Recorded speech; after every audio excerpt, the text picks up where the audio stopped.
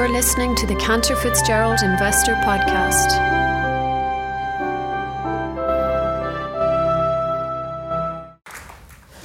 Thank you very much for that, Conor. As I said at the beginning, there will be a chance to ask a couple of questions later on this evening, and you can talk to Conor about those projects and what's underway. I suppose at the very beginning of the evening, Ronan mentioned events on what's happening in the UK across the water right now, events on Twitter with Donald Trump, but to bring together those themes and many other things that are happening to the global economy right now and how they impact on investment decisions and choices, I couldn't think of a better guest to try and tell us, or try and guess what's happening in London right now, but also to tell us about what's happening in the world and not just in Washington DC and London. Please welcome onto stage former Taoiseach John Bruton.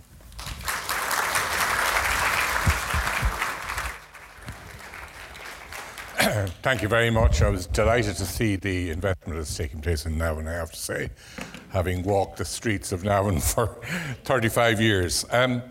Well, looking where we are today, it looks as if we're going to have a pretty hard Brexit. The big variable between May's deal and Johnson's deal is that Johnson is saying that he is going to have different labour, environmental and product standards to the ones that apply in the European Union. That means two things. It means, first of all, that it will be very difficult to get a trade deal with the European Union that doesn't contain substantial tariffs. Because if there's a possibility that the UK is going to undercut quality standards in goods and thereby obtain advantage or labour standards or environmental standards and thereby obtain cost advantages vis-a-vis the European Union, the only way the European Union will have of compensating for that would be through tariffs. Obviously, tariffs are going to be particularly high in the area of agriculture and food products. And that's something that has not been resolved yet and was going to be difficult anyway in the trade negotiation, particularly as the UK may wish to make deals with other countries which will be competitors of the European Union as far as food products are concerned. So it means a very difficult trade negotiation and the possibility of considerable tariffs. The other thing that it means, in light of the way in which the latest deal has been structured, given that the tariffs will be collected, the VAT will be collected, and the standards will be invigilated as far as EU qualification for EU standards is concerned, that will all be done on the Irish Sea between Northern Ireland and Britain. That means that the border, so to speak, the barrier, so to speak, between Northern Ireland and the rest of the Union, of the United Kingdom, is going to be much greater as a result of the choice that Johnson has made to go for divergence of standards and consequently more controls. In a sense, politically speaking, Boris Johnson had to make a choice. The choice was between the European Research Group in his own party, the hardline Brexiteers in his own party, and the Democratic Unionist Party. If he wanted to satisfy the Democratic Unionist Party, he would not have agreed to either to highly divergent standards, divergence in standards, or to having to have tariffs on the Irish Sea. Instead, he has gone for the harder Brexit in order to keep the European Research Group happy. It's a choice that has obviously major implications for the morale of the unionist community in Northern Ireland. It's going to have considerable medium-term implications for us. We will be on this side of the border having to speak for Northern Ireland in EU negotiations because Britain will be out, and yet EU standards will apply in Northern Ireland. And I think this is going to potentially create quite a measure of instability and unpredictability in the politics of Northern Ireland and indeed in the politics of the whole island. As far as the hard Brexit itself is concerned and the effect that that will have in Ireland, I think it will accentuate existing divergences. We see in every country, indeed in the world almost, in elections now, different election trends in rural areas and in the metropolitan areas. Already in the last general election in Ireland, you saw Fine Gael doing relatively well basically in the area around Dublin and doing badly elsewhere. You saw that in the Hungarian elections recently, where Viktor Orban lost ground in Budapest and a few major cities, but in the rural areas he did well. You saw it in Finland, where in Helsinki the moderate parties did well, but in rural Finland, the True Finns and the other groups that are very radical nationalists, they did well in the rural areas. This division is already there, and it's going to be, in the case of Ireland, accentuated by Brexit. That's all I propose to say about Brexit, but obviously I'm happy to talk about it afterwards. What I'd like to refer to now is the world that we face after Brexit. I think the world is much more unpredictable now than it was 10 years ago. The era of easy decisions, if decisions were ever easy, is over. Let us not forget that in the recent past was the first occasion where a European country was successfully invaded by its neighbour and some of its territory taken away, notwithstanding the fact that 10 years previously the territorial integrity of that country had been guaranteed by the invader, by the United States, and by the United Kingdom and France. And yet, Russia got away with taking Crimea from Ukraine.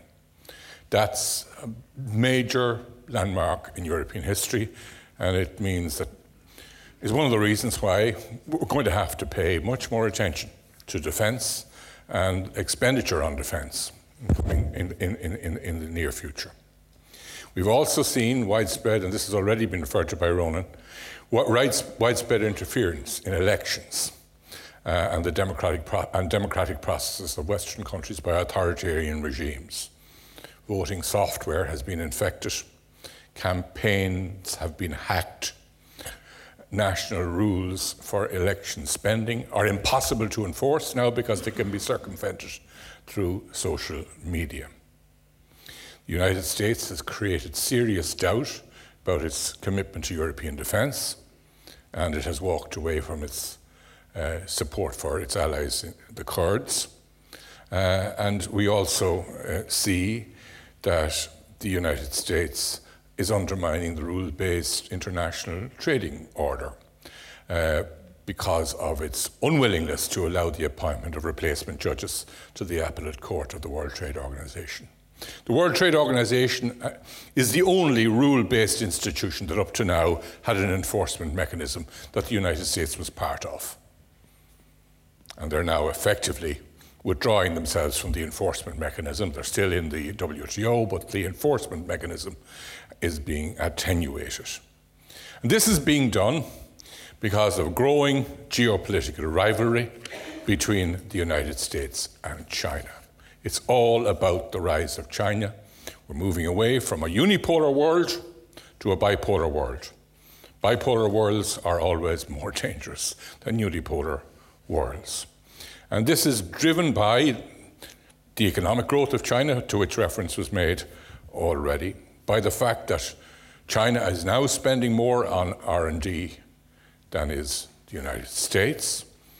China is now spending more on its military than all the armies of Europe apart from Russia combined. China is now the leader in 5G communications. Chinese companies now own European brands like Volvo and Pirelli. It has bought the two biggest suppliers of robots to the German car industry. They are now Chinese-owned companies. And the United States clearly sees China as a rival, and it is using trade policy to curb the growth of China, to curb the technological growth and improvement of China. It probably won't succeed in that. The United States have some valid points about unfair competition on the part of China in the matter of it not being entitled to developing country status in the WTO at this stage, which gives it certain concessions, it should be treated as a developed country. That would be progress. But even if that's achieved, the fact is that what lies behind the trade war is geopolitical and ultimately military rivalry in respect of the Pacific. The United States, remember, entered the Second World War because it was attacked in the Pacific. It didn't enter the World War to save France or to save Britain because it was attacked in the Pacific. The United States is very concerned about its position on the Pacific Rim vis-à-vis China, and that's influencing its trade policy. It made a big mistake, I think, in abandoning the global trade agreement that it had for the Pacific countries, excluding China. One of the first things Donald Trump did was withdraw from that, thereby reducing the US capacity to compete effectively with China, and instead he's now moving into this area of using the trade weapon to curb the growth of China, and I fear that will not be successful. However, we in the European Union, and we are going to, I think, as a nation, have to take more interest in the way the European Union works than we've been doing up to now, because Britain is no longer there. We'll have to do much more for ourselves and with allies than we would have done when Britain was there. We're going to be more isolated. We're going to be essentially a frontier nation. We're going to be on the frontier between the European Union on the one hand, and indeed a Britain that is probably heading towards some sort of trade and political pact with the United States, perhaps joining the North American Free Trade Agreement or something of that nature. That's some of the thinking in the White House, is that it will basically bring the United Kingdom into their sphere. And there will be definitely conflicts of one kind or another between the European Union side and the United States/UK. And we're going to be on the frontier. Being on a frontier is never comfortable. Ask the Serbs. All those countries along frontiers, the great fault lines of European politics, have had quite an uncomfortable time going back to the 17th century and before. Turning now, if I may, to the European Union, our European Union, I'd like to say a few things. First of all, we've got to acknowledge that Brexit is a major setback for Europe. Yes, the European Union has been able to maintain its unity and stability in the negotiation, which is in stark contrast to the way in which the divorce has affected politics in Britain. But that does not take away from the fact that when Brexit happens, we will be losing a relatively young, relatively prosperous, a diverse and creative member state. Europe will be poorer as a result of Britain leaving in every sense. The European Union's strategic weight in the world will be reduced, and indeed Brexit will be exploited by those who do not wish the European Union well, and Donald Trump is most certainly one of those. There is also a risk that we face problems internally, because essentially Europe is an elderly continent. And as somebody who's entering into that category myself, elderly people tend to be cautious, risk-averse, and perhaps don't have a long-term vision, don't have the same sense of self-confidence that young people have. And that will infect our politics. Defensive politics is what an elderly population will tend to vote for, even though it's precisely not what they need. And I see mistakes already arising from this defensiveness in Europe. Two examples. One is the fact that most governments, including our own, have said they will not entertain any further amendments to the EU treaties. Well, even a tennis club has to change its rules from time to time, or it will stagnate and lose members. The European Union has to be able to change its treaties. And if significant numbers of governments are saying no treaty changes because we're afraid it might fail in a referendum, that indicates an institution that's heading in the wrong direction towards stagnation. You've only to look at the United States, a country where it has now become impossible for them to change their constitution, to see all the difficulties they can get into. Where there are all sorts of unreformed aspects of the United States political arrangements that have caused so many difficulties, including a president being elected who didn't get a majority of the votes in the country at large. And we're heading in that direction. The other big success of Europe since the beginning of this century in particular has been the enlargement. Bringing in the countries from this East and Central Europe has, first of all, substantially increased the prosperity of those countries, has embedded democracy in those countries, albeit imperfect, and has created an area of space and an area for markets for European Union products. And the prospect of joining the European Union has been enabling countries not yet in the European Union, such as Ukraine, such as North Macedonia, such as Montenegro, such as Serbia, to justify the taking of very unpopular decisions, to justify trying to reduce the power of oligarchs in order that they would qualify for EU membership. At the summit last week, the momentous decision was taken, supported by President Macron, who tends to want to present himself as a great European and somebody who has a vision for Europe.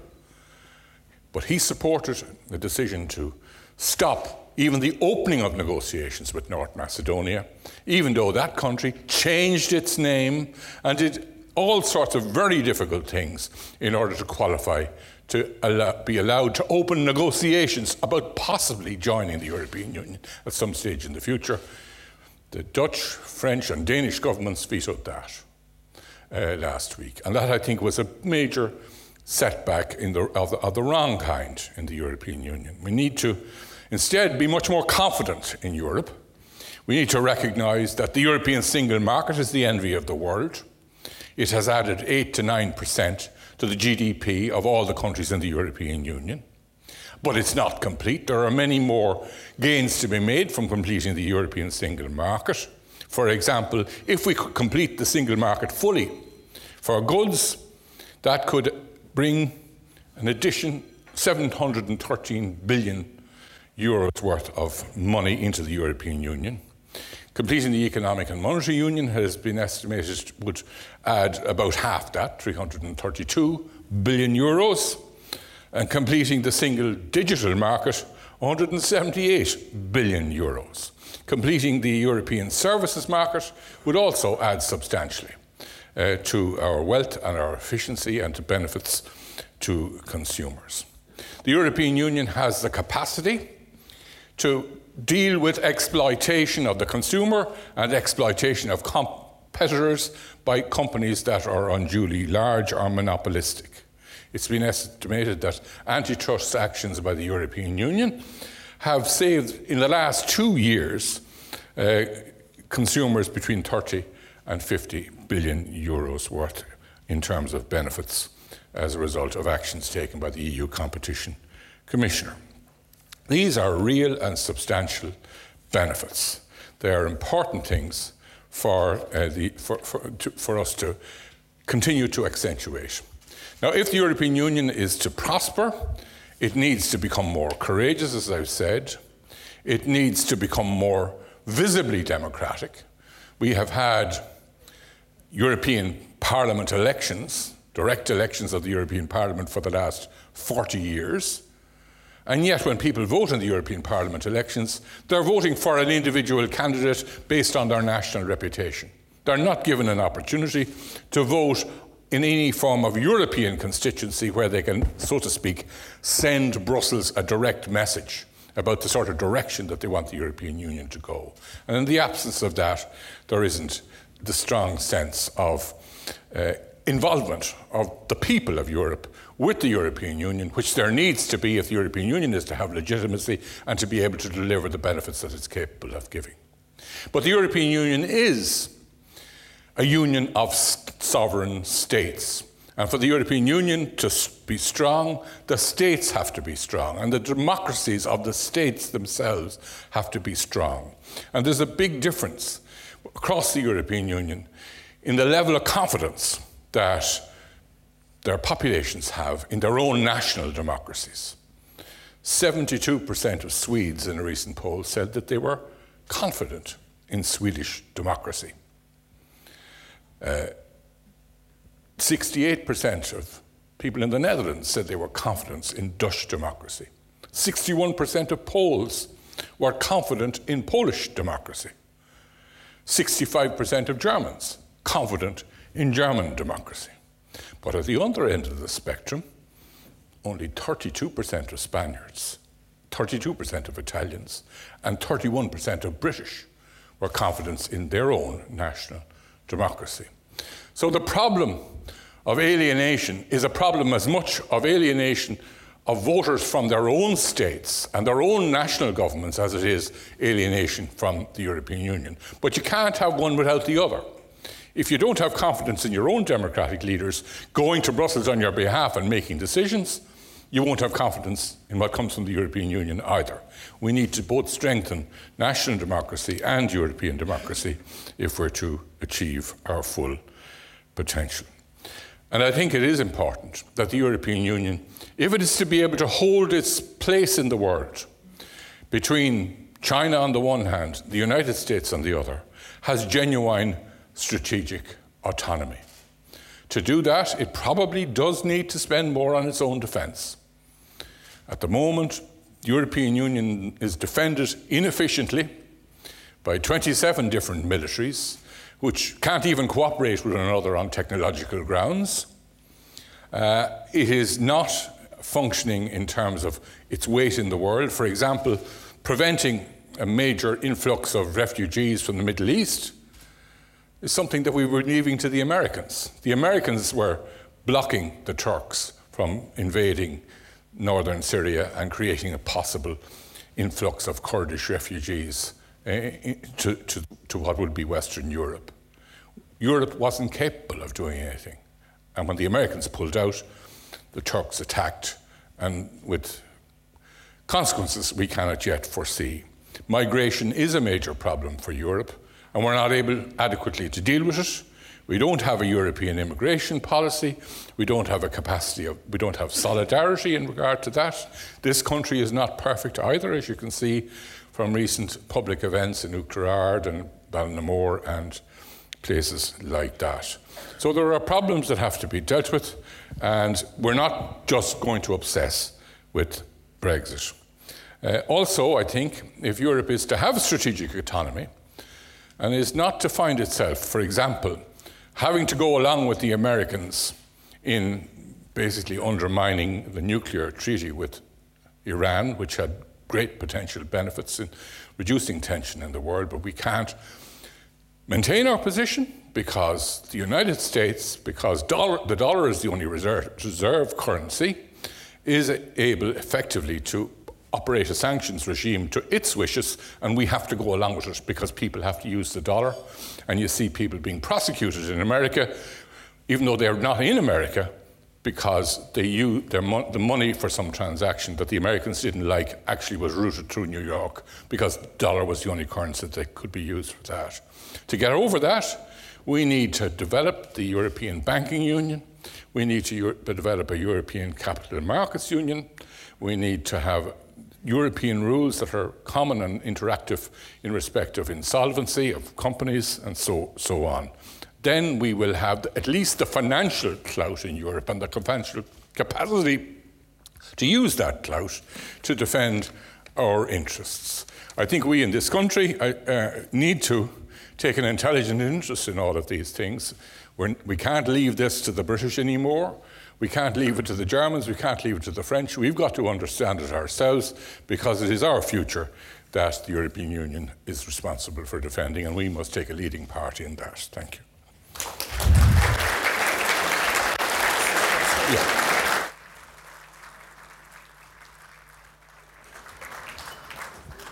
Thank you very much, John, for that very passionate speech in defence of Europe. We have time for some questions. Our panel are going to come up on the stage.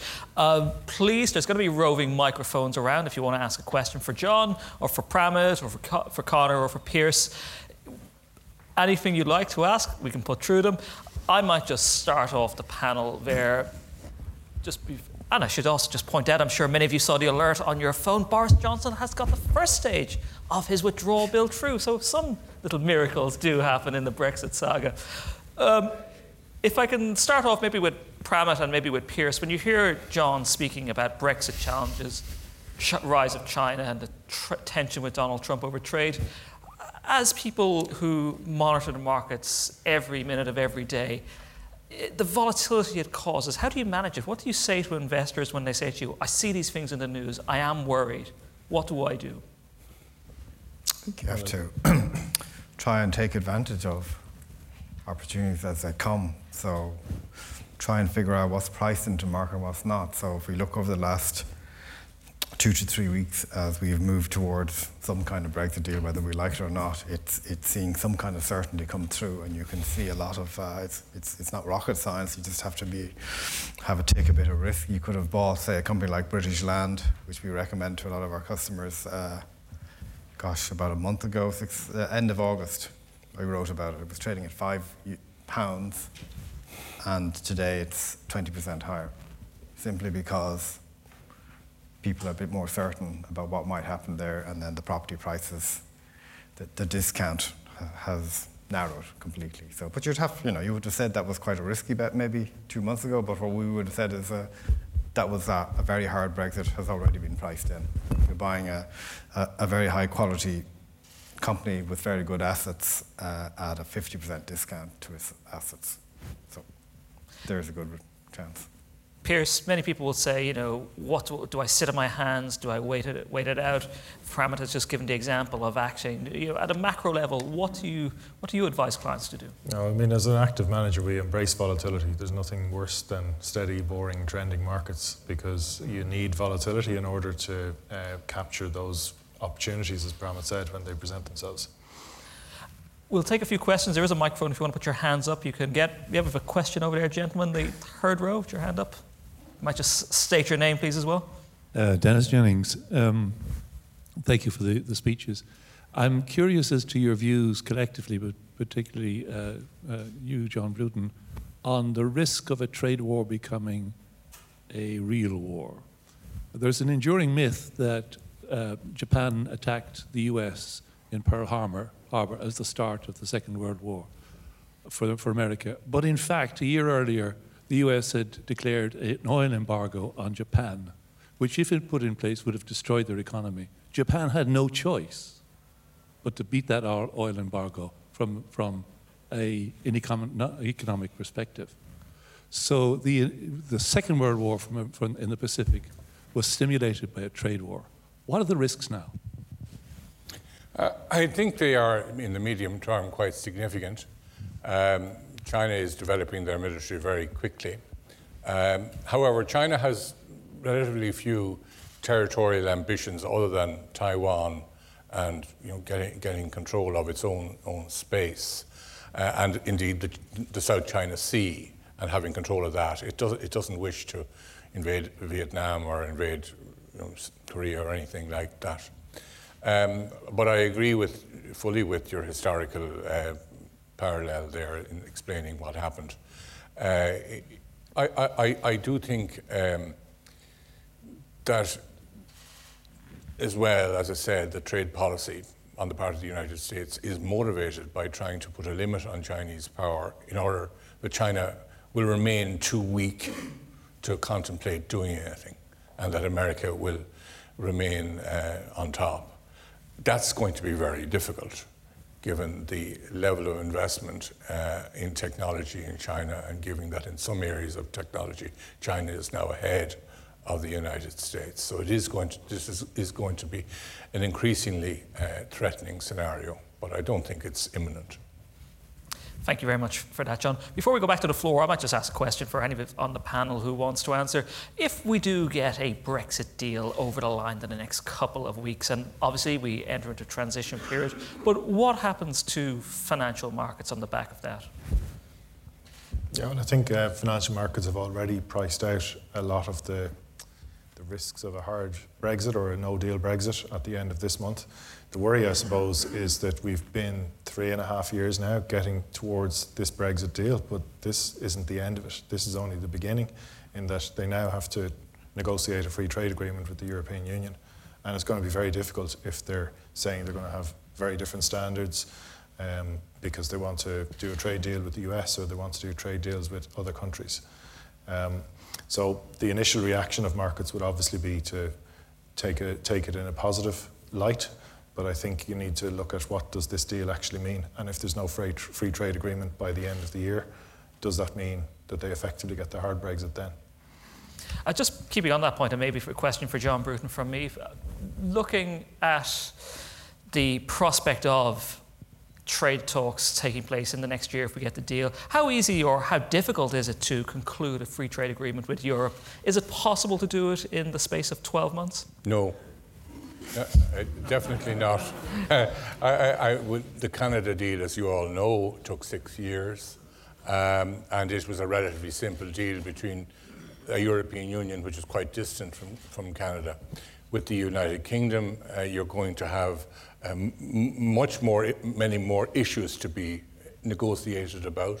You're going to have arguments about very emotional questions like fishing rights and fishing exports.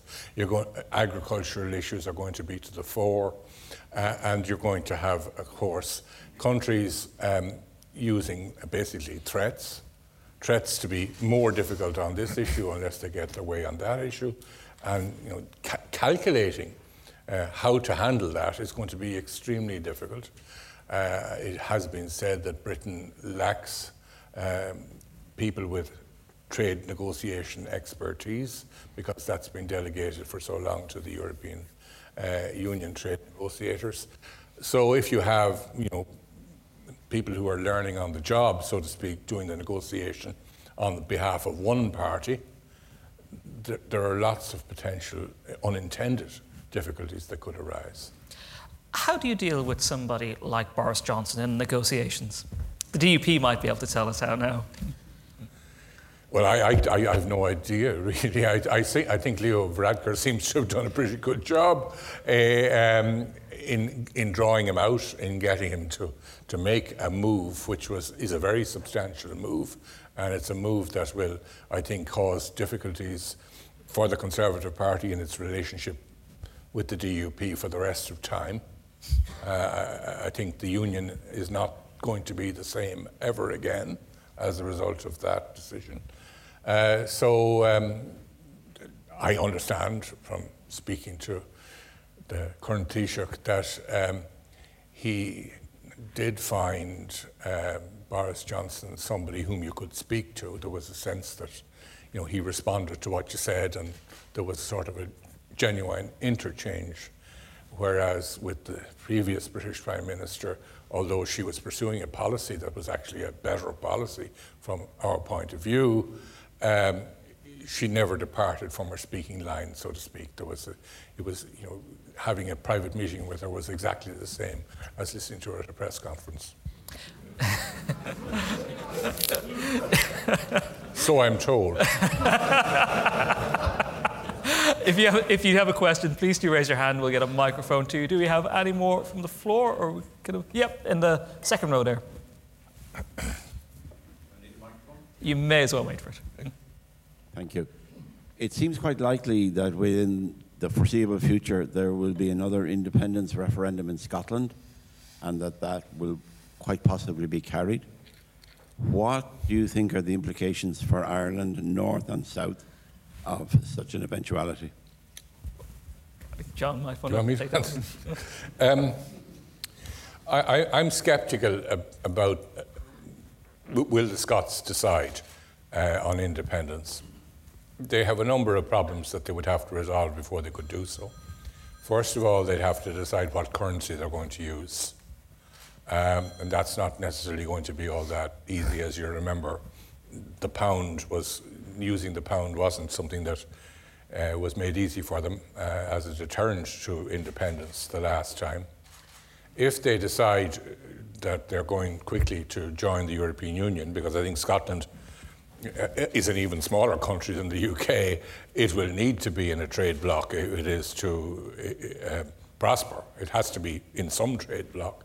If it decides it's going to apply to join the European Union, and there will, I think, be tariffs to be collected between Britain and the European Union, then Scotland would have to introduce customs posts in Berwick-on-Tweed and Carlisle and places like that, and vice versa. Now, admittedly, that border, is easier to police than our border, which is 300 miles long. That border is, I don't know what length it is, probably 60 or 70 miles. But the idea of customs between Scotland and England is quite a big ask, I think, for Scottish voters to give an affirmative to.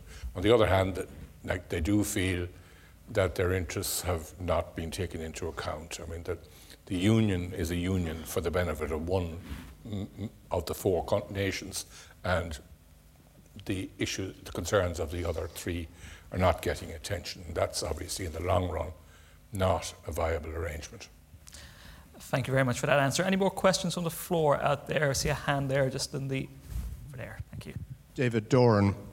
A number of speakers referred to low or negative interest rates and the intervention of central banks to try to work around that.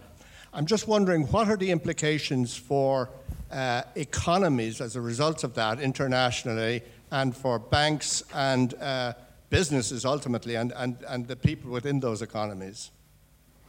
Yeah, well, I mean, the reason interest rates are negative is typically when you get an economic downturn, the central bank cuts rates, and it cuts rates sufficiently to boost the economy again, and they got to the zero lower band. So you ended up with negative interest rates in Europe to a large extent because monetary policy cannot do all of the heavy lifting. And this is what the ECB President Draghi has been saying for quite some years, that you need fiscal policy to try to do some of the heavy lifting. And when you're at the zero lower bound in terms of interest rates, you get the paradox of thrift. In terms of in economic terms, it means that to save is folly. And that's what I think one of the biggest problems with Europe is, that the country that can most afford to spend money refuses to do so, even though they're getting paid by the market to do it. And Europe needs a big fiscal boost. And for that reason, monetary policy has been, or interest rates have been set to negative levels. And it's not good for the banks. I mean, European banks pay the European Central Bank about 7 or 8 billion euro a year in negative interest costs, whereas US banks receive about 40 billion a year. And obviously the US banking system is much bigger than the European banking system, but it's a huge swing in terms of what US banks receive from their central bank in terms of interest rates on their deposits with the central bank, whereas European banks are forced to pay 8 billion euro a year every year in terms of negative interest rates. And there seems to be no end in sight in terms of when the ECB might move off negative interest rates. Piers, I might just interject there. What are you looking forward towards next year? What will be the big theme for markets? Will it be a macroeconomic event, or will it be politics, either on the far side of the Atlantic or in Europe? I think, unfortunately, politics is still going to be a factor, because even if Boris Johnson does get his Brexit deal through, it's going to be about the free trade agreement. I know you said he got the first reading passed, but there's going to be so many amendments tacked onto this that the risk is it might become unrecognisable. I think the election in the US is going to be very important next year if Elizabeth Warren gets the nomination. She's against big banks, she's against big tech, she's against big healthcare companies. So it's going to be quite a contentious election in the US next year. And add to that, you have the trade war that's still rumbling on. Just any more questions from the floor, or I might just interject with one or two more for the panel here. Anybody else want to stick your hand up if you have a question there? Just maybe turning it back to Ireland a bit, and Conor, you hear there talking about interest rates lower for longer. You must be loving that type of noise. Well, no, it's challenging. I mean, it's driving down rates in alternative structures. I mean, we've looked at things in the past with returns in 15% per annum. So the low interest rate on a global scale is pulling down return expectations across the various sectors. The project we're looking at the moment, we like that there is a yield there, but we expect to see that yield tighten over the next 12, 24, 36 months. And just maybe to wrap it up, Pramit, you hear John talking about global events, you hear Pierce as well looking at the outlook for markets. Are you still happy to say that boring companies can do well in these volatile and difficult times? Well, I think looking out 15 months, we're going to continue to have a lot of volatility. I can see a 7 or 8, 9% correction in markets for, I don't know what the reason will be, some of them mentioned by Pierce. Clearly, there's some kind of decline going on globally at the moment, but I think the companies we invest in, they just, as I said, they'll just keep producing that, and it'll be, if you get a 7 or 8% correction in these shares, it's a great buying opportunity. Okay, well, I think on that note, a great buying opportunity Pramit recommends. So thank you very much to Pramit, Conor, Pierce and John Bruton. Ladies and gentlemen, thank you very much for your time this evening. This recording does not constitute personal recommendations nor provide the sole basis for any evaluation for the securities discussed. Specific advice should always be sought prior to investment based on the particular circumstances of individual investors. Past performance is not a reliable guide to future performance. The value of your investment may go down as well as up. Cantor Fitzgerald and Merion Investment Managers are regulated by the Central Bank of Ireland. Disclosures relating to our research and our terms and conditions can be found on our website at cantorfitzgerald.ie.